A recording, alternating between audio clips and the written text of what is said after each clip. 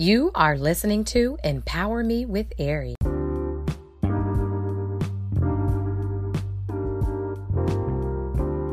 Royal people, kings and queens, this is Queen Ari.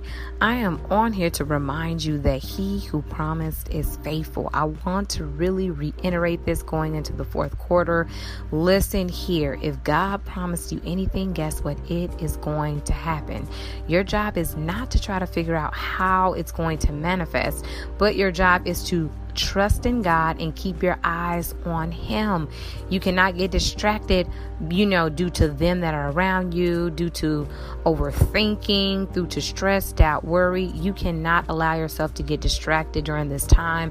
It is imperative that you stay planted, stay rooted, and make sure that you are founded on God's word. You have to know that God is not going to let you down.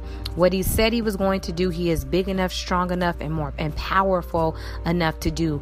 Truth is, God has already released the thing, but its time is going to meet season, and trust and believe that your time is near. So, stay encouraged, you guys. Let joy, overtake you.